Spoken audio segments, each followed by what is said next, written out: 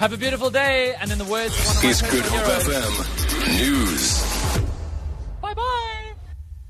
2 fishermen have been killed and another is missing after the small fishing boat capsized in rough seas off Lamberts Bay on the Cape West Coast. Spokesperson for the National Sea Rescue Institute, Craig Lamberts, says the 2 bodies were found in shallow water on the shoreline. He says another fisherman sustained severe hypothermia and is in a stable condition. Lamberts says police divers are searching for a 4th fisherman who is still missing. He says the 4-meter boat was located and recovered from the shoreline.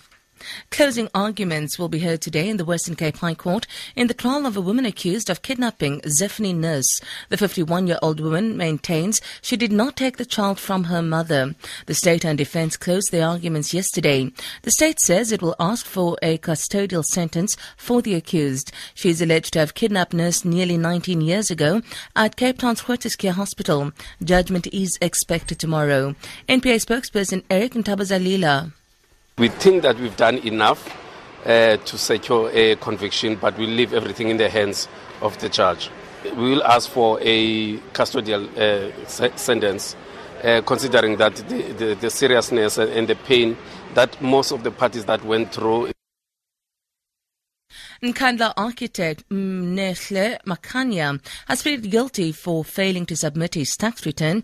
During the same period, he was netting millions of rand building the president's private home. Makanya, who scored 17 million rand out of a controversial 240 million rand contract to build extensions and security features to President Jacob Zuma's private home, claimed he had no money. Durban magistrate Melanie de Jager told Makanya taxes were paid not only just to fund Nkandla and fancy cars. She sentenced him to a 10,000 rand fine or 6 months imprisonment, suspended for 5 years. The Nigerian Emergency Agency says the death toll from a 5-story building that collapsed in Lagos could rise.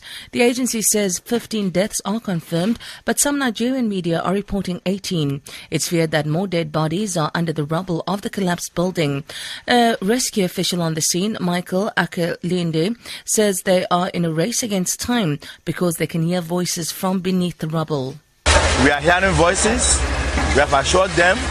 And by the grace of God, we'll bring any other remaining alive. But I cannot tell you how many people are under the debris.